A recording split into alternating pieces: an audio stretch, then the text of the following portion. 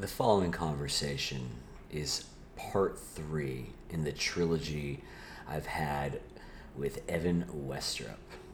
If you haven't listened to the first two chapters, I very much encourage you to go back and start from the beginning. In this installment, Evan talks about what he's working on now after his very distinguished 14 years working directly in politics. And I just, I love talking to folks when they are at this position in their lives because I feel as though he could go anywhere and do anything, and it's exciting. Toward the end, I throw out some pretty wacky ideas, but if it ends up happening what I predict, then you heard it here first. I think we recorded this on Wednesday, April 28th. Or was that a Tuesday? Maybe that was Tuesday. It's getting wild here in quarantine, one way or the other. It's been such a pleasure to spend the 3 or so hours with Evan in conversation, and I hope you enjoy this final part. So, thank you so much for listening. And music, as always, by Matthias de Wild.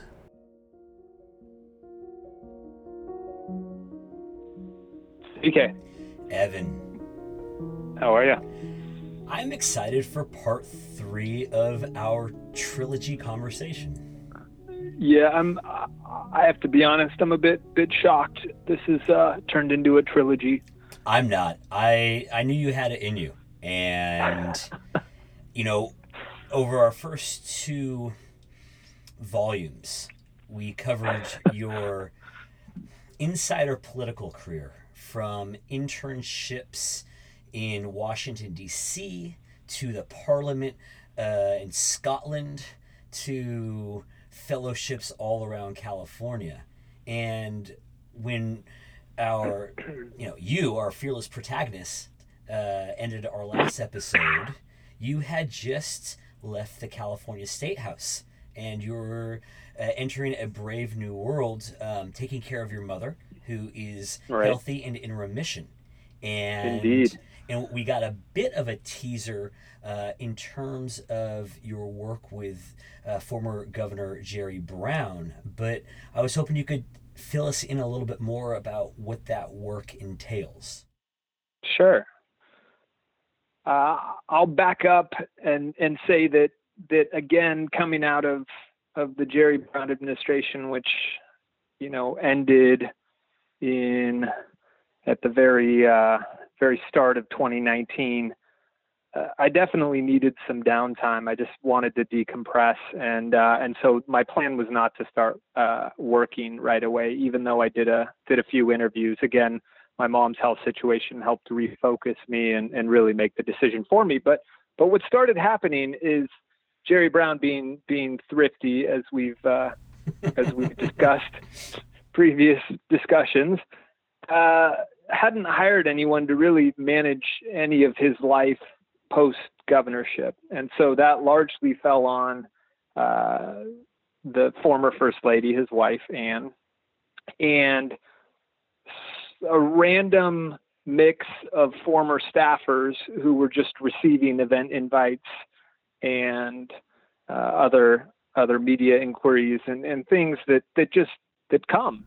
He was under the impression, I think, that he would ride off into the sunset, go off to his ranch, which is up in Colusa County, about an hour north of Sacramento, and would just sort of be forgotten about. I think we had a good feeling that, and good knowledge based on empirical evidence that was gathering in our inbox, that wasn't going to happen.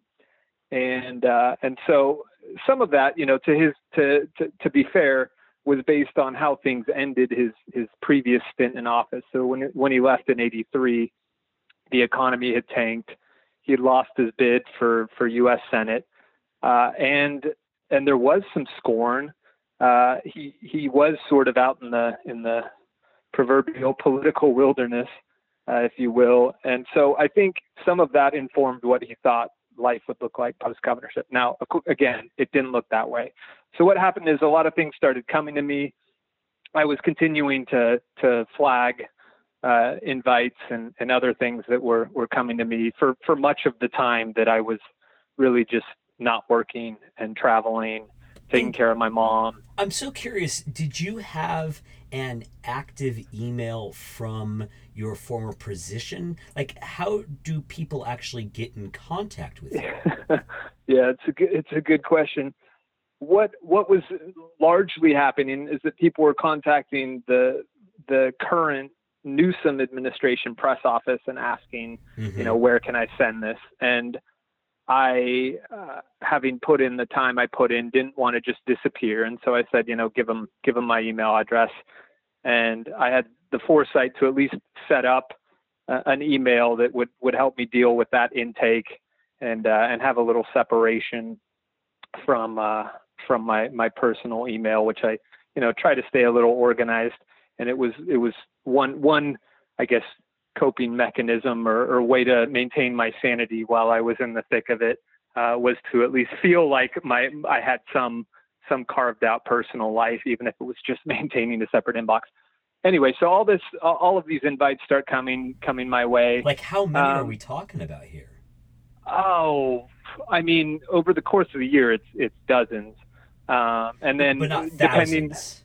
no, this isn't overwhelming. It did give me great respect and admiration. I already had it, but great respect and admiration for our previous scheduler, who had again dealt with this intake previously and had moved on to another role and decided that she wasn't going to do it anymore. So again, you learn to appreciate and respect these things a little bit more once they start coming your way. Empathy, now, I believe, is the word. Yeah, exactly. Very empathetic toward that. Now, one thing, Jerry Brown, we've had a few Jerry Brown-isms, but one of his sort of words, his group of words to live by is to never limit your options by making a decision too soon. Interesting. So he's applied this to many areas in his life, whether it's running for a campaign, or getting married, or making important policy decisions. But this was certainly applied to responding to events and setting his schedule. So he would often not commit to something until very late. And this of course drives event organizers crazy. It makes it very difficult to plan events around them. This is something you're familiar with, of course, given your line of work. Given your line of work, you don't want that uncertainty. You want some clarity. Politicians, in my world, are the only folks less reliable than celebrities. The only time I've ever stopped an auction mid-bid was when, at the time, I think she was Attorney General Kamala Harris, showed up to a fundraiser in San Jose, and I had to stop. She came on, gave her speech, left, and then I just resumed the bidding where I was, and that was an instructive moment for me. Yeah, I got really good at apologizing profusely, and again managing expectations, which we discussed a little bit before. It's necessary because you're generally showing up late. When this individual shows up, particularly if it's an event like the one you described, you're disrupting things. The person comes in and of course believes they are the center of attention regardless of who else is there. And so anyway, it can be a challenge. But what was sort of happening in my work world was I was looking at potentially doing something in-house in Silicon Valley. I was interviewed with a big foundation in Los Angeles. I had sort of thought the next step was to go in-house somewhere with the way I thought of it was sort of with private sector resources, but a focus on public impact. And so that could take any shape, of course. But as I was interviewing and thinking about these jobs, it became clear to me that this was going to mean I would live somewhere else during the week and be back home with my partner over the weekend, which we're pretty independent. She's used to me not being particularly present a Going great off to deal of China time. for 3 weeks. Yeah, so we've got an understanding that I think is necessary, frankly, for both of us. But it's also who we are. We're both pretty independent people, but when we come together, we are better for it and really squeeze every drop out of the time we have. Now, but thinking about it, so whatever income differential was coming in was also going to go toward housing. I was going to be community. Anyway, it just didn't make sense. And so as I had continued to play this role for Jerry Brown, it became clear that if I was going to do this, it was going to provide me the flexibility to continue doing what I wanted to do with my mom and making sure that she recovered, and building out off of the foundation we had constructed in the governor's office, getting to work on some interesting issues, and then ultimately getting a paycheck. So I decided I might as well turn this into a job, and so that's really how it came together. It was just in my face. I thought I would also treat the work a little more professionally if I was being paid for it. So I went to Jerry Brown and his wife and said, okay, I'll continue to do this. And in fact, I'll do quite a bit more for you, but we need to figure out how to make this a job. And so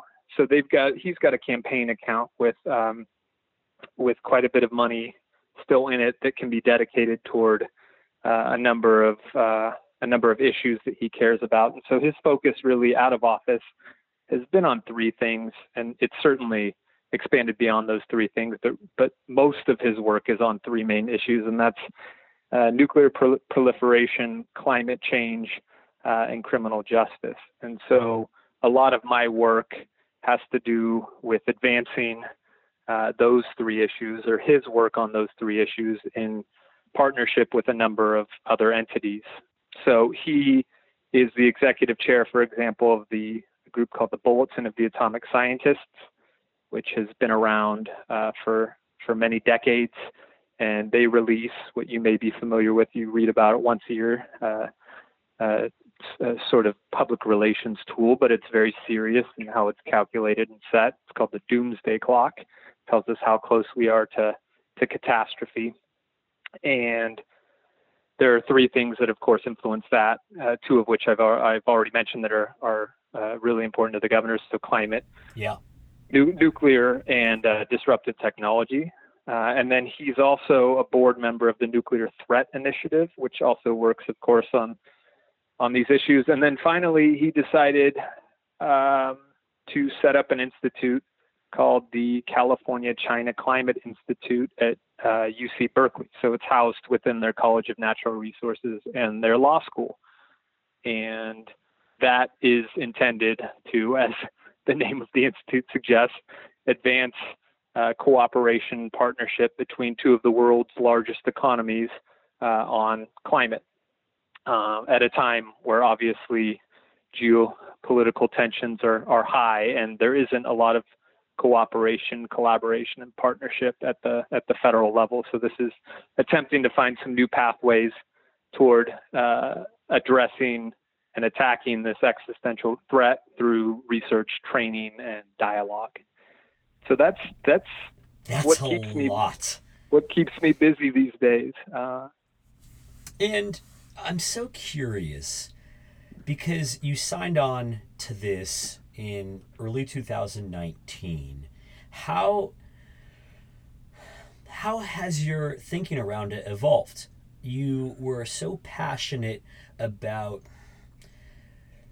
politics broadly, going back to your stint in DC as an intern, and you have just poured so many hours and so much energy into politics, especially in California. I'm guessing that your hours aren't what they once were. No, And definitely not. are you enjoying that extra time, or are you antsy? Have you started any side projects? Like, where are you now, emotionally, ambitiously, professionally? Like what are you feeling now? What are your thoughts for the near future? Yeah, to be totally honest, I'm still figuring it out. I went from when I left the governor's office to sort of functioning as if I was still in it. So I was waking up really early. I was reading my usual news clips and sort of political newsletters. I was listening to an unhealthy amount of NPR and watching way more cable news than one should consume. And then I uninstalled Twitter from my phone. Smart. I traveled. I connected with some friends who really don't care about what's happening politically, and again with what was happening with my mom, it sort of gave me some perspective.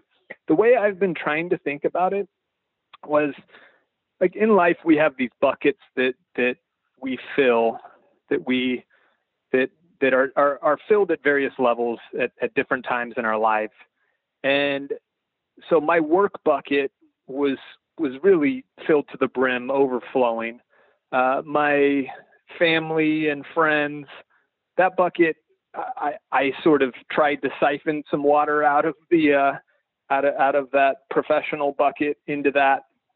And then outside of those areas, there are of course other things that we do that we derive some sort of purpose and pleasure from. So I think, sports and hobbies and work for nonprofits and boards and that sort of thing. And so I in some ways am rediscovering these other buckets that have been gathering dust that frankly haven't been filled.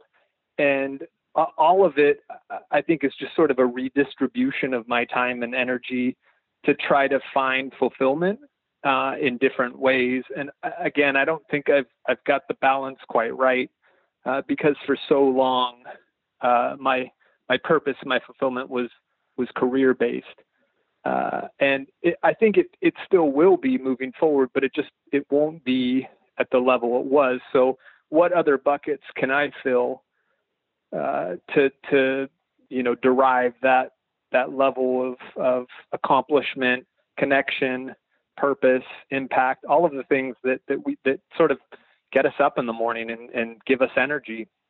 So I'm still figuring it out. I've worked with a number of former professional athletes in the not-for-profit space, and Mm-hmm. for many of them, even someone as high profile as, say, Derek Jeter, Yeah. there is a very distinct difference between who will answer your phone calls when you are active, when you're in the league, when you're still playing, and how many Mm-hmm. people answer your phone calls when you retire. And Yeah. it comes as oftentimes a really unpleasant shock how much juice you don't really have once your playing days are over. And Right. I'm curious to know how it's been for you in this transition, because Governor Brown, when he left in 1983, that was probably the least amount of juice he had in his buckets, to mix all of my Sure. metaphors. But you went from a position that had a fair amount of power, and there weren't going to be a lot of people who, if you needed to get them on the phone, were going to ignore you. I'm curious to know how that transition has been for you personally. In some ways, that transition has been eased by my realism and in some ways my cynicism within my job. Politics, I think there's a degree of transactionalism in every field. In politics, it can be more overt, I think, than in other fields. And so at no point, even in my role, was I under the impression that I wasn't totally expendable and replaceable at any point. What mattered was who I was working for, who the individual elected by the people of the state. So in some ways I think that helped with the transition. I'm sure. And it also helps provide some clarity and reveal who was around because of what you were doing, and who was around because of you, and the person you are. And while that can be tough to swallow at points, I think I would take that sort of direct knowledge any day over being delusional and believing that you're something more than you are. Again, it's very much the position. So what I don't miss is going to social outings and gatherings and being lobbied on issues, or being cornered about a bill the governor may have vetoed, or something that he did that was unpopular. I mean, that was inescapable. So it's really nice to just be able to chill out and to not constantly be wearing it. I think my job also, in being a spokesperson, being the lead communicator for the governor in the state of California, you don't ever take that hat off. And if you do, you don't last in the role long, because there's always someone looking to trip you up. I mean, that includes social media posts. I've basically been dead on social media for 10 years because it's a lot easier to stay in your role when you're not acting on impulse or providing ammunition for your enemies. If you were to post something personal that could be used against you later on, you just never know how things are going to be used. I could tell you some stories about sort of opposition research and the lengths people go to within my world, to try to play gotcha and to dig up dirt. And so I don't miss that part of it. So there are some positives, I think, in being on the outside. I do miss the excitement of coming together with really smart people as a group and solving tough problems. I don't get necessarily in the current role I'm in the same level of collaboration, and I'm not surrounded by really smart people all day long. A lot of my work is solo. So I do miss some of that. I miss the sort of team camaraderie, the sort of roll up your sleeves and finding a way forward. But that's what I got off the top of my head, CK. Well, I'm also curious in terms of looking at what's out there. I can't think of a more high profile transition from a comms team than the Crooked Media guys, and what they were able to parlay in their role with Keeping It 1600, which was the podcast they had at Bill Simmons' The Ringer back in 2016, and then their they like a lot of us could not have been more wrong in 2016. I think that they oftentimes were quoting David Plouffe and saying, "Don't be bedwetters, or fine. Hillary's got this in the bag." And it turned out that not only was it not in the bag, but the bag was set in fire and thrown off a cliff. And all that being said, they really have a place 4 years later after starting that one podcast, where they have a media company that is playing on a lot of their skills in the comms department of the Obama White House, and also their connections in a lot of different fields. And I'm curious to know if anybody approached you about a similar opportunity, something crooked media adjacent in 2018, or if you ever considered going down a route like that on your own and creating something from scratch. It's a good question. I think there are a few big differences coming out of the White House and coming out of a governor's office. There just isn't the level of attention on a governor that there is on a president. And even if it's a governor of the fifth largest economy of the world, there aren't the eyeballs. With their success, like so much success in our world, they had really good timing. And while they started, I think a lot of the interest came from the fact that Trump emerged and people were just looking for some safe space or answers or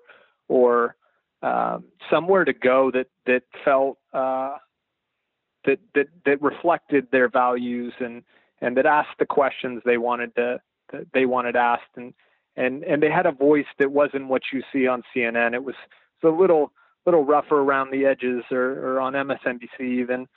And really the telling it like it is to an audience, to a friendly audience. And so they met that moment in a pretty unique way, just as, again, podcasts are becoming huge. And so anyway, my mind goes to sort of trying to understand their rise versus, whether that would be possible here. It's not something I immediately gravitated toward or have given great thought to. I in my role, I think I was successful in many respects because of my anonymity. My focus was generally, well, almost always on protecting the governor and getting his voice out. It wasn't about me. And while that doesn't lead to podcasts or book offers after you leave office, it meant we had a pretty successful run, and I was able to last in the role, I think, a lot longer than when you make yourself the center of attention. Now, in the White House, you can't avoid it. There are so many more eyes on you. So if you can name the White House press secretaries, guarantee if you asked 100 people in California who the press secretary was right now, they couldn't name them. Maybe someone in Sacramento could. So it's a different level of attention, which leads to different levels of opportunity. So not something that was necessarily on my radar, although it could be fun. I think what you're doing is really cool. And I could see putting something together based on people I know having interesting conversations, even if it was just focused in the communications field, the press world.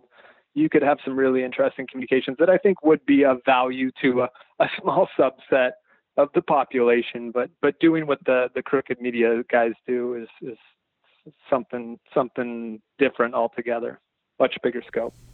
If you had to pick a job in the private sector that was ideal, a dream job, can you point toward something that we could understand? Is there a particular company that you've always been fascinated by, or a role? Do you see yourself as a consigliere, or the chief of staff to someone like a Tim Cook at Apple? Like I'm curious to know, and also if there are any ways to answer this by pointing to other comms directors who worked for, say, a senator or a governor, and you could say, hey, this is a path someone in a similar position took that I find potentially interesting. Yeah, there are a number of different paths, and I think that's what's exciting in my field. You can really go any direction. I could stay in public sector, I could go private, I could do sort of the philanthropic world. Jay Carney, of course, went to Amazon from the White House. which is a big, gnarly role. But I could see that sort of high profile company being the communications lead at a company like that. Very interesting. A lot of the Obama White House, their communications staff ended up in Silicon Valley. Yeah, Plouffe ended up at Uber, right? Yeah, yeah. And yeah, there are a number of folks at Lyft as well. And I know Apple has some former Schwarzenegger people buried in it. It really depends on the company and the culture. I'm also, for me, in some ways, I would love to be somewhere that isn't exclusively political. I need a little break from just the daily political grind. I haven't found that perfect company or that perfect organization. I think our friend, she's on the marketing side, but I could see a communications role being pretty fun. Our friend Allison Yee Garcia, who Yeah. leads marketing for the Republic here in Sacramento, which is the franchise for the next MLS team. That would be a pretty fun role. And I think it really depends on timing. So I see that as potentially a fun role because they're going to have to do a lot of political navigation as they build a stadium, which any projects are always going to be scrutinized based on cost and timing. You've got sort of all sorts of relationships that have to be built and that are built, frankly, but have to grow at the local level, from businesses to interest groups to city government. You've got a relationship with their mothership, which is the league commissioner, and so that's another interesting sort of world to navigate. But anyway, that's an example. I think being, going in somewhere like a FIFA would be pretty interesting, given how much tumult and challenges they've had. I don't speak French, so that would probably rule me out. But that could also be pretty interesting when you go to these big sporting governing bodies with some hairy issues and troubled past. The U.S. men's national team always could use better PR because not a lot of good has come out of that organization in recent years. I've definitely perused the postings on the U.S. Soccer Federation website from time to time. That's one of those like daydream jobs where they're based in Chicago as well, which I don't know if Chicago's in the cards, but that could be a pretty fun job. You get to travel quite a bit, and it's got its own political challenges and leadership challenges. So yeah, those are a few that come to mind. Well, I like talking these things over because you got my mental wheels spinning of people down the line that I've become friends with over the years who may be good for you to talk to in terms of when these jobs open up. There are very few people that are qualified, but I'm sure you have your connections. But it's always good to build a team to get that right placement. You never know where the next opportunity is going to come from, and in so many of that we've talked about, and so many of the jobs that have come along, it's been from totally unexpected places or sort of very peripheral connections, and so putting it out in the universe can lead to some interesting opportunities. I'll be candid in saying that I'm enjoying the idea of building out my own sort of strategy, political public affairs shop here in Sacramento for a little while, just to see how that goes. What's attractive to me about that is getting to work with a variety of clients on a number of different issues. So it's not the same every day, and that's really part of what attracted me to the job in the governor's office. Is no 2 days were the same. You could wake up thinking you're going to focus your time and energy on one thing, and the news cycle changes all of that and shifts all of that, or world events shift all of that.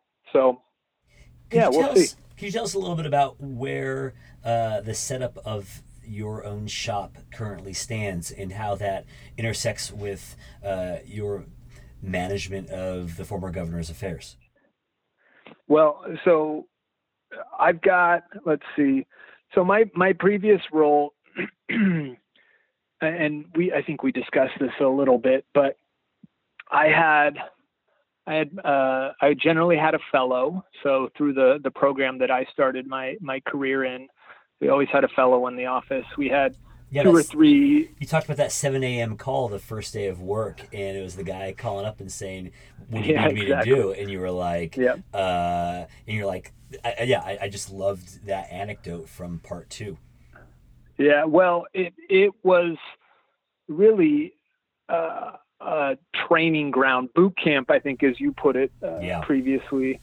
It really was a boot camp for a career, and one of the best things I did in the time I was in the governor's office was hire four different fellows to work full time after their fellowship ended in my office.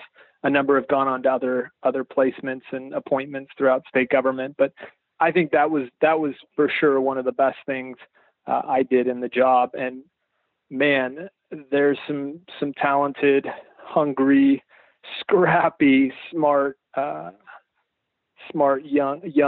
youngsters coming up. So yeah, so I always had one of those, one fellow, a couple junior level staff, three or four deputies, and then what was really cool about the office, and specifically about the press office, is that you work with every unit in the governor's office. You have no choice. So it really is set up um, like like an organization that has to do a little bit on everything. And most of the time, when something gets to you, it's because it's either gone wrong or there needs to be a decision made. And so I worked with, we were constantly getting sued. There were constantly legal issues, especially with the Trump administration in the last 2 years. So I probably met with our attorneys more than any other unit. We were also constantly getting Public Records Act requests. So these are requests where journalists or citizens ask for your emails or for reports or other information, and you've got to comb through all of these documents and figure out, if there's anything that is going to be problematic or what story could come out of it. I constantly work with our appointments unit. So state of California obviously hires quite a few people, but that also means we have personnel issues. when you I'm have a state sure. the size of California, we have our cabinet, which oversees all of our individual agencies and departments. So of course, always working with them. We had our finance department. We had senior advisors on tribal issues, on the environment, on transportation. We had our legislative affairs unit, which of course dealt with bills. And so there were thousands of bills that hit the governor's desk every year. So anyway, the fun was getting to work with all of those different people. So while I had this self-contained unit, I was on my feet a good chunk of the day, just moving around the office. It was called the horseshoe because it's shaped like a horseshoe. I probably put in, steps that would rival my partner's on her walking desk every day.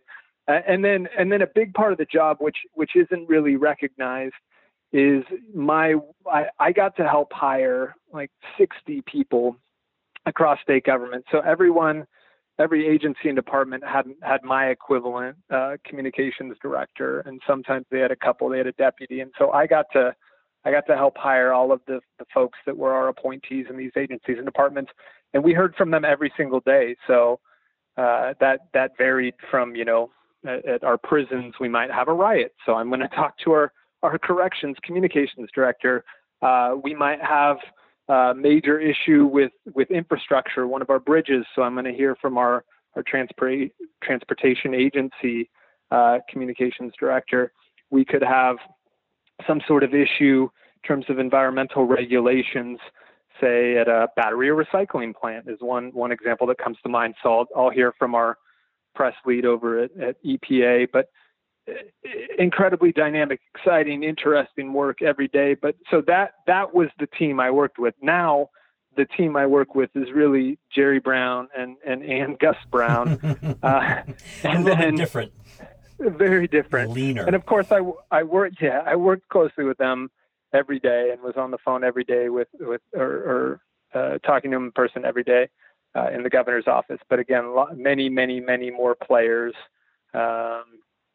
And then of course at the Institute, which is housed at UC Berkeley, again, there are a handful of staffers there that I correspond with just about every day, depending on what the issue is. How many hours a week are you working these days? Oh, these days it probably is closer to normal, like normal human working hours. 40 hours. My work hours aren't necessarily normal. The governor often will work, Governor Brown, former governor, excuse me. Again, my tendency is to continue to call him the Old governor. habits die hard. Exactly. So he often will work late into the night. He's not much of a morning person, which is fine with me. And then he also doesn't really know or care what day of the week it is. So, if something needs to get done on the weekend, it gets done on the weekend. His outlook on all of this work was always sort of, it was more of a hobby in his life than it was a job. So that also, of course, impacted hours and routine or lack thereof. And so I want to pivot the conversation slightly. I've taken up approximately 2 hours and 40 minutes of your time over the last week or so.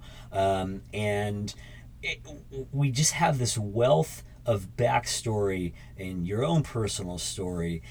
And I would just be remiss if I didn't ask a couple pertinent hypothetical questions that are burning in all the citizens' mind, given and feel free to decline answering any of them for any reason.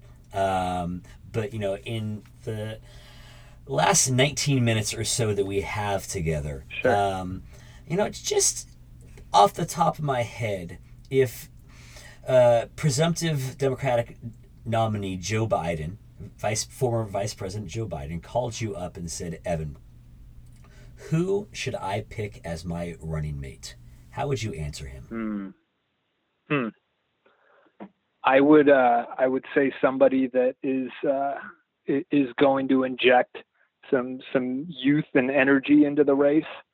I would suggest that it not be someone from a state he expects to already win. I think you need someone who can carry or help carry a battleground state. Some diversity would be pretty critical, I think.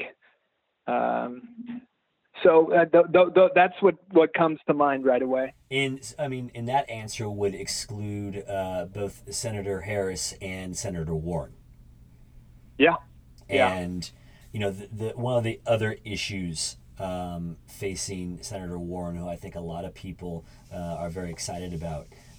I know I hadn't thought this through, but if she is the nominee and Biden were to win, my understanding is that the Republican governor of Massachusetts could pick her replacement, and that it would likely be a Republican. And which could potentially set up a very Democrats problem, where we win the White House and we should have won the Senate also. But the balance is they have 51-49 because of that appointee. And so that's a consideration for sure. There are always sort of these moves aren't done in isolation or in a vacuum. They have a ripple effect. How many people can tell you who Hillary Clinton's running mate was? I'm guessing not very many. No. But truly, I think the choice should be with an eye toward winning. That's all that really matters. I agree. And Not everyone seconds me in this next conjecture out of my mouth, but I do believe that there were a significant amount of evangelicals who needed the sugar of Pence to Mm. swallow the bitter pill of Trump, Yeah. and that a combination of Pence and McConnell holding up the Merrick Garland nomination allowed them to hold their noses Yeah. and get those Federalist Society judges they love so much. Right. And even McCain's pick with Palin, while was absolutely blasphemous on the left, that was done with an eye toward totally shifting the narrative and winning and galvanizing a base that wasn't excited or inspired. I'm not saying that we should necessarily go that route. And I'm also cautious in providing that long list of attributes because again, as we briefly discussed, the Democrats I think are at fault for letting the perfect get in the way of the pragmatic, the necessary. Yeah. What's gonna get us to the finish line and across before the next guy or gal. Have you come across in your work at all people or impressions of, say, Gretchen Whitmer in Michigan or Stacey Abrams in Georgia?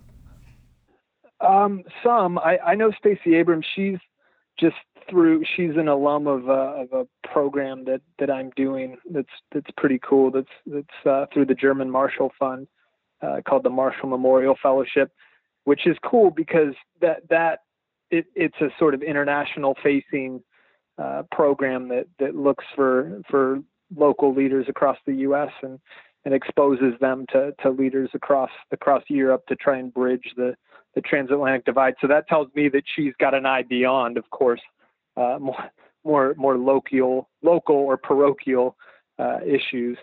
Those are names have definitely come up in my circles. Not that means that those people are ultimately going to be elevated. And do you have any concerns that might echo mine about the pick of someone like Senator Klobuchar? Insofar as she is such a middle of the road centrist, and that someone like Biden might be suffering from a charisma deficit, and she doesn't do anything to galvanize those who are looking for charismatic leaders or progressive leaders?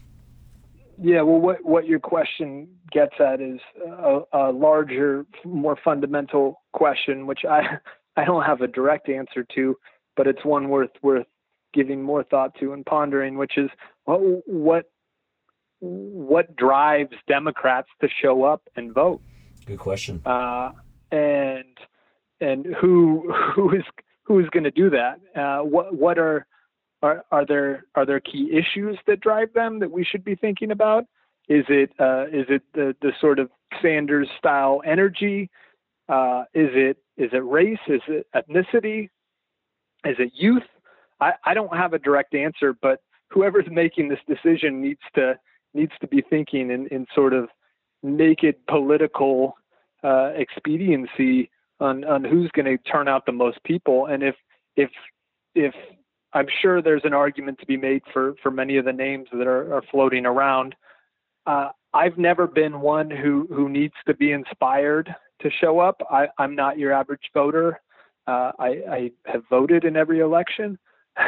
so I'm more the pragmatic, practical, driven by who needs to be there to get things done. I think the Democratic Party has moved that way with the Biden pick and in coalescing before the Democrats shot themselves.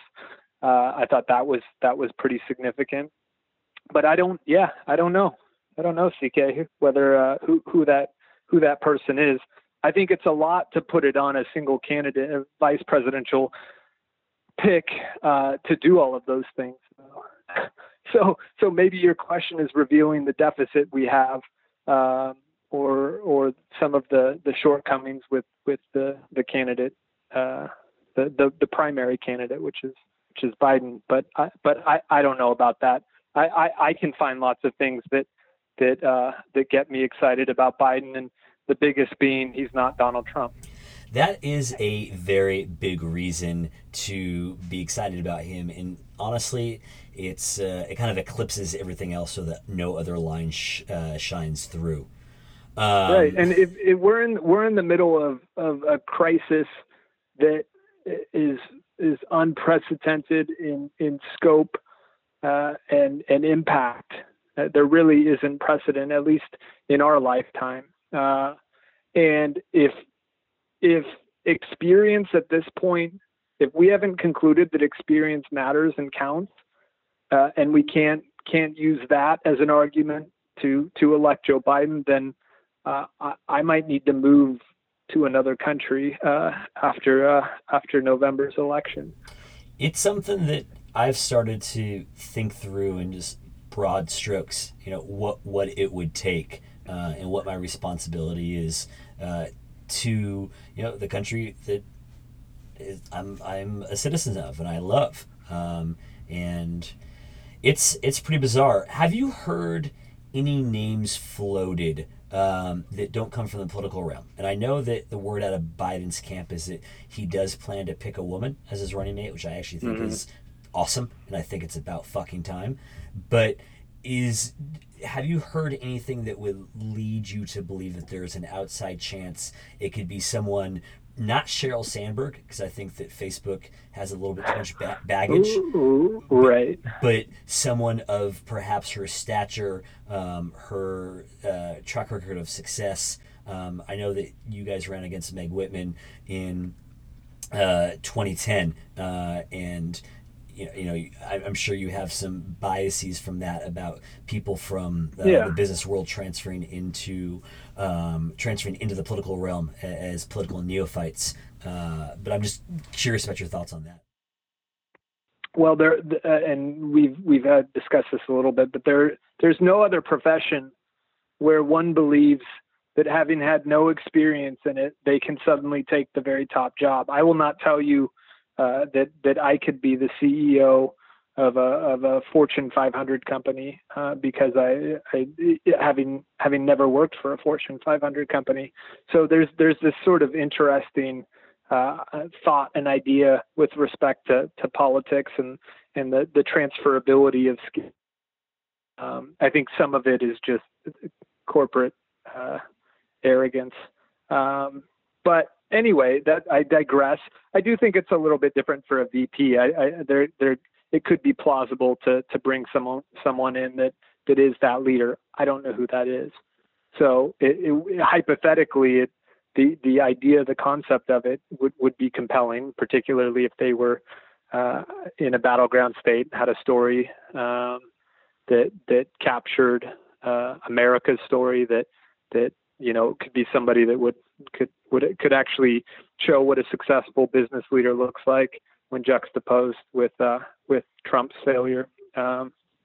So yeah, in theory, it sounds interesting. I don't know who that is though. Either do I, and I've been kind of searching around to see if anybody's talking about it. I'll tell you, there are lots of political and PR consultants who would be happy to promote that individual, because generally these corporate leaders see politics as a hobby and are always willing to spend a lot of money to float themselves as a potential candidate. We saw this with the Starbucks CEO, and that didn't last particularly long. And I don't mean to be harsh. No, you should. I don't mean to be harsh, but he was a buffoon. But again, there are lots of people willing to take money to help people pursue their hobbies in the political realm. I have a chronically bad back. I had back surgery for a herniated disc when I was in my mid-20s, and I have never felt a usually anybody with back issues, I'm like super empathetic for. I'm just like my heart goes out to them,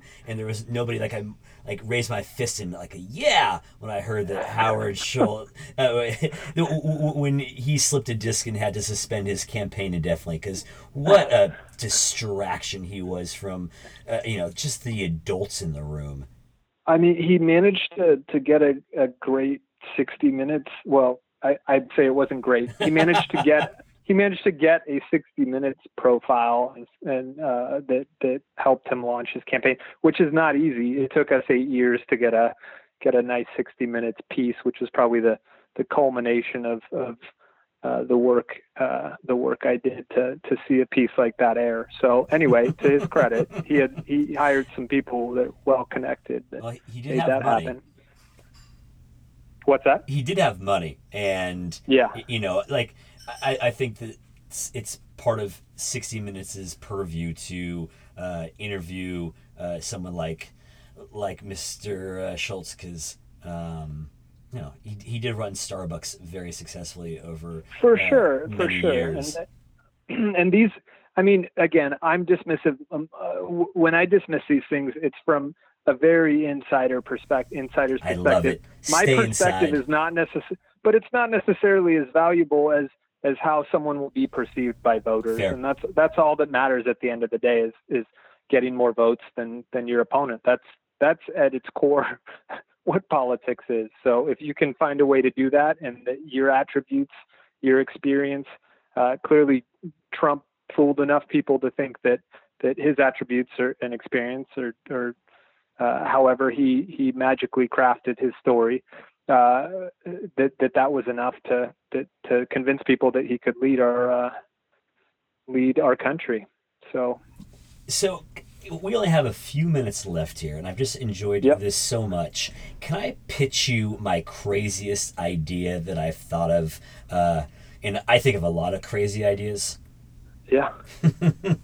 Yeah. No, of course you can. And the reason I've been waiting to get this on the record, and today is April 28th, and I don't know if Uh-oh. anybody else has just put this out in the public consciousness before, but I was reading that Mitch McConnell profile by Jane Mayer in the New Yeah. Yorker, Yeah. and it just was extraordinary how it was so well researched, and the summation was that this guy has zero principles. It's only Yeah. power, and he doesn't care about anything except for the accumulation of that power, and Yeah. there's just nothing particularly he's working toward.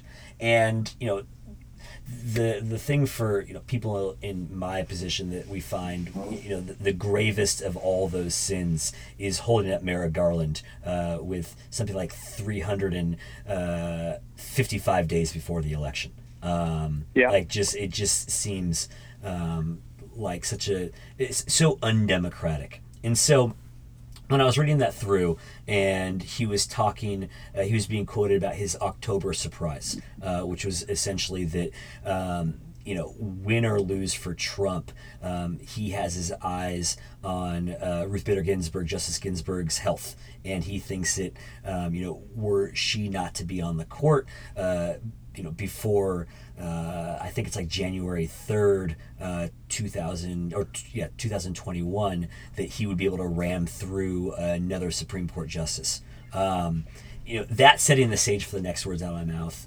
Have you heard anybody in any of your political circles talking about, is there a possibility that RBG has in place, let's say she were to get sick and she were to go into a coma, does she have anything in place, like life-sustaining equipment, like she could be on brain or heart and lung function to keep her alive, and just so that she'd have to be impeached for her to get off the court, even if she wasn't able to do her duties.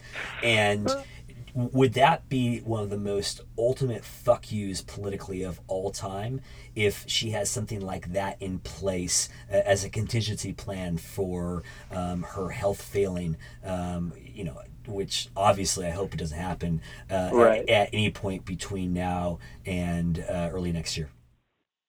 Well, I don't even want to put this in the universe, CK. Just the idea of RBG not continuing to do what she does.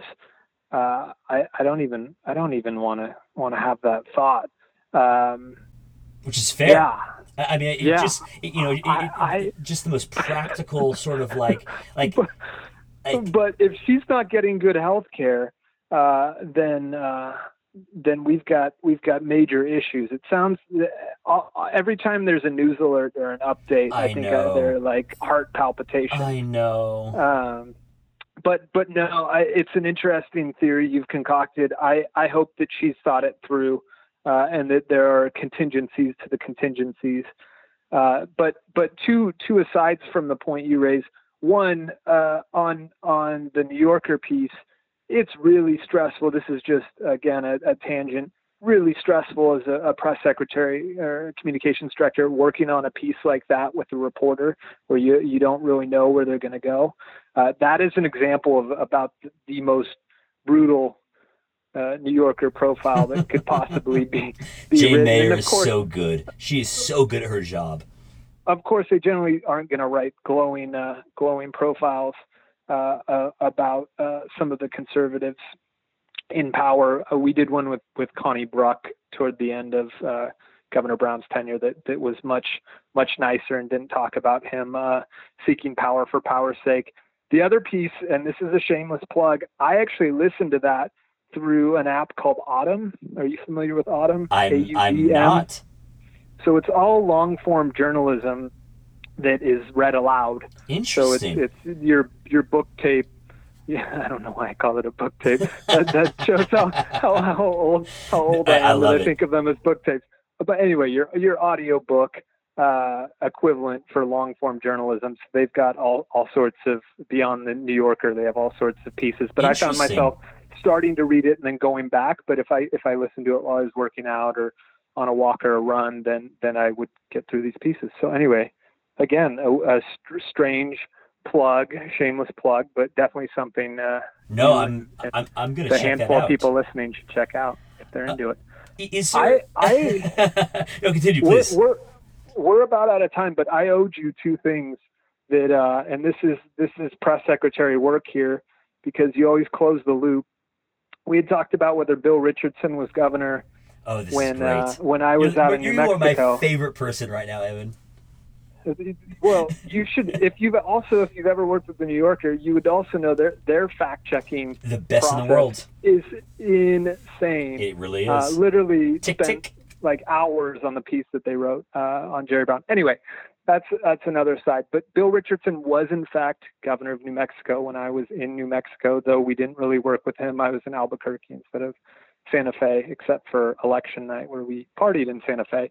The other piece that we didn't close the loop on, or I didn't have at my at the ready, was how many points Jerry Brown won by in 2010, Yes, I and that was was curious about that. that was a 13-point margin. So again, I knew it was Jesus.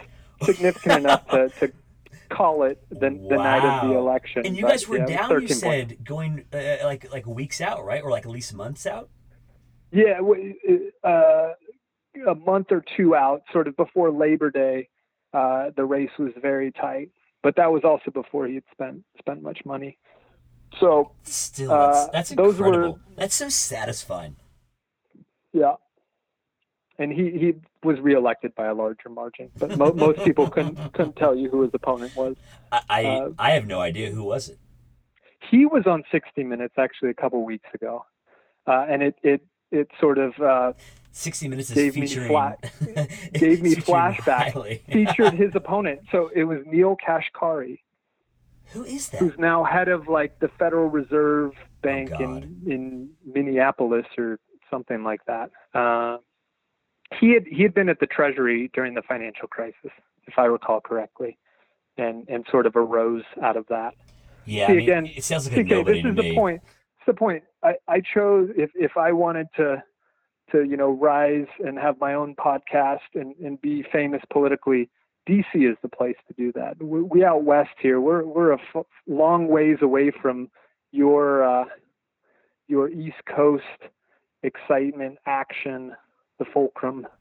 Yeah, So there is a lot of excitement out here, and Lord knows that over the coming, God, we're in that makes it 7 months. In the coming 7 months or 6 months now, there is going to be even more excitement, and I really hope and pray that if anything strikes your fancy that you would like to talk about and have it be recorded, that you'll shoot me a message and say, CK, let's set up the pod and have a conversation because that's what I'm here for.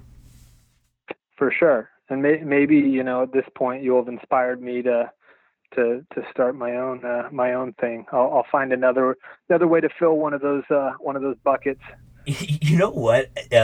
If I did inspire you to do that, I think you'd be the fourth or fifth person in the last 7 weeks who's called me up and said, "Hey, we're actually starting our own podcast over here." That I say that is that's so awesome. cool. And then you know what I do? There's a great YouTube tutorial, and I send it over, and it's super easy to set up, and then I check out what they're doing, and I'm just it's fun. It's fun to get these conversations out there, if only for the sake of having the conversations in the first place. So I know we're over time, but what else are you doing to fill your time? This is one of the questions I'm posing for friends and family. How else are you filling your time? I mean, obviously the podcast is taking up a great deal of it, as is, I'm sure, managing your day to day with your business. How else are you filling your time?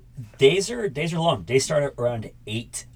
Wake up, 20 minutes of meditation, get on emails. A good example, and just a tight time frame, is I sent out last week a note to 495 email addresses of people Oh that my I Lord. had worked with over the last 10 years, basically saying, events for the next 2 years. I think we can all, or we all should, forecast them as not being up and running to what we have expected. And as such, I don't have any answers, but this is what I'm doing. If anybody would like to talk to me about virtual ideas, I am here. I'm doing all this work, consulting work, pro bono through the end of June at the very least. And just from that email alone, I probably got 50 or 60 responses. So I am interviewing in a podcast form next Tuesday a scientist who does polar bear research and climate change for one of my clients. I'm interviewing a doctor for a healthcare provider in June, and I'm going to sprinkle in requests for donations to that particular organization. Yeah. And so this is my 79th interview in the last 7 weeks. And I am now going to start using the interview format as a mode of fundraising for my clients. And just managing, I did 101 auctions last year, and I had a Wow. bunch scheduled for the fall. Yeah, look, the work thankfully and interestingly takes me all over the world, whether from Hong Kong. This year alone, in 2020, I did events in Jackson Hole, Wyoming, just outside of Detroit, Savannah, Georgia, Toronto, and then a couple in New York in the tri-state area. And that was before coronavirus shut everything down. So, really trying to be a repository for information, because there's not really a centralized way of figuring all this stuff out. And that just takes up a ton of time, along with exercise, and the time alone to record these interviews, edit them, and post them is I can't multitask. I'm just so focused in when I'm doing this, and so the day ends, and usually around 11 or midnight, and I'm just like, where did the day go? And I've kind of been going nonstop, aside from exercise and meals, since around 9:30 in the morning. Wow. Well, busy is always better than I bored. love it. I love it. And you know what I'm really excited about is following up after we hang up, which I think we both need to do here, and For just sure. sending you a list of people. I'm like, hey, have you thought about talking to them? Because I think it's so cool that your future, it's not a blank slate, but you have so many ways you can go. It's like you have a lonely planet for the entire world, and you just get to leaf through and be like, I want to go there and have a meal in that restaurant, in that village, in that county, of that country, of that hemisphere. And it's anywhere. You could go do anything, and that's so cool. It's exciting, and talking about it has definitely not just added to confusion about what's next, but it's made me think a little bit more, as I think I told you via text. Definitely made me think a little bit more about what's impacted me and what I want to do next. So I appreciate you forcing me. You didn't force me, of course. Compelling me. Invited you to think that through. Exactly. So thanks again, CK. Well, this has been such a pleasure. The reconnecting part of it has just been one of the chief surprises of this endeavor, and I look forward to our conversations off podcast line going forward. For sure, you'll hear a few less uhs. And we all have to worry about those. It's brutal. Certainlys and yes.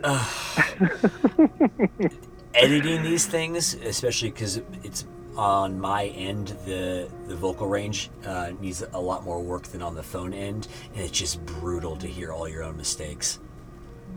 It's part of the process, though. That's how we learn. we debrief and dissect and then get up and move forward. So. I love that. Words to live by and words to end our 3-part series. Thank you, my friend. Thanks, dude. Take care.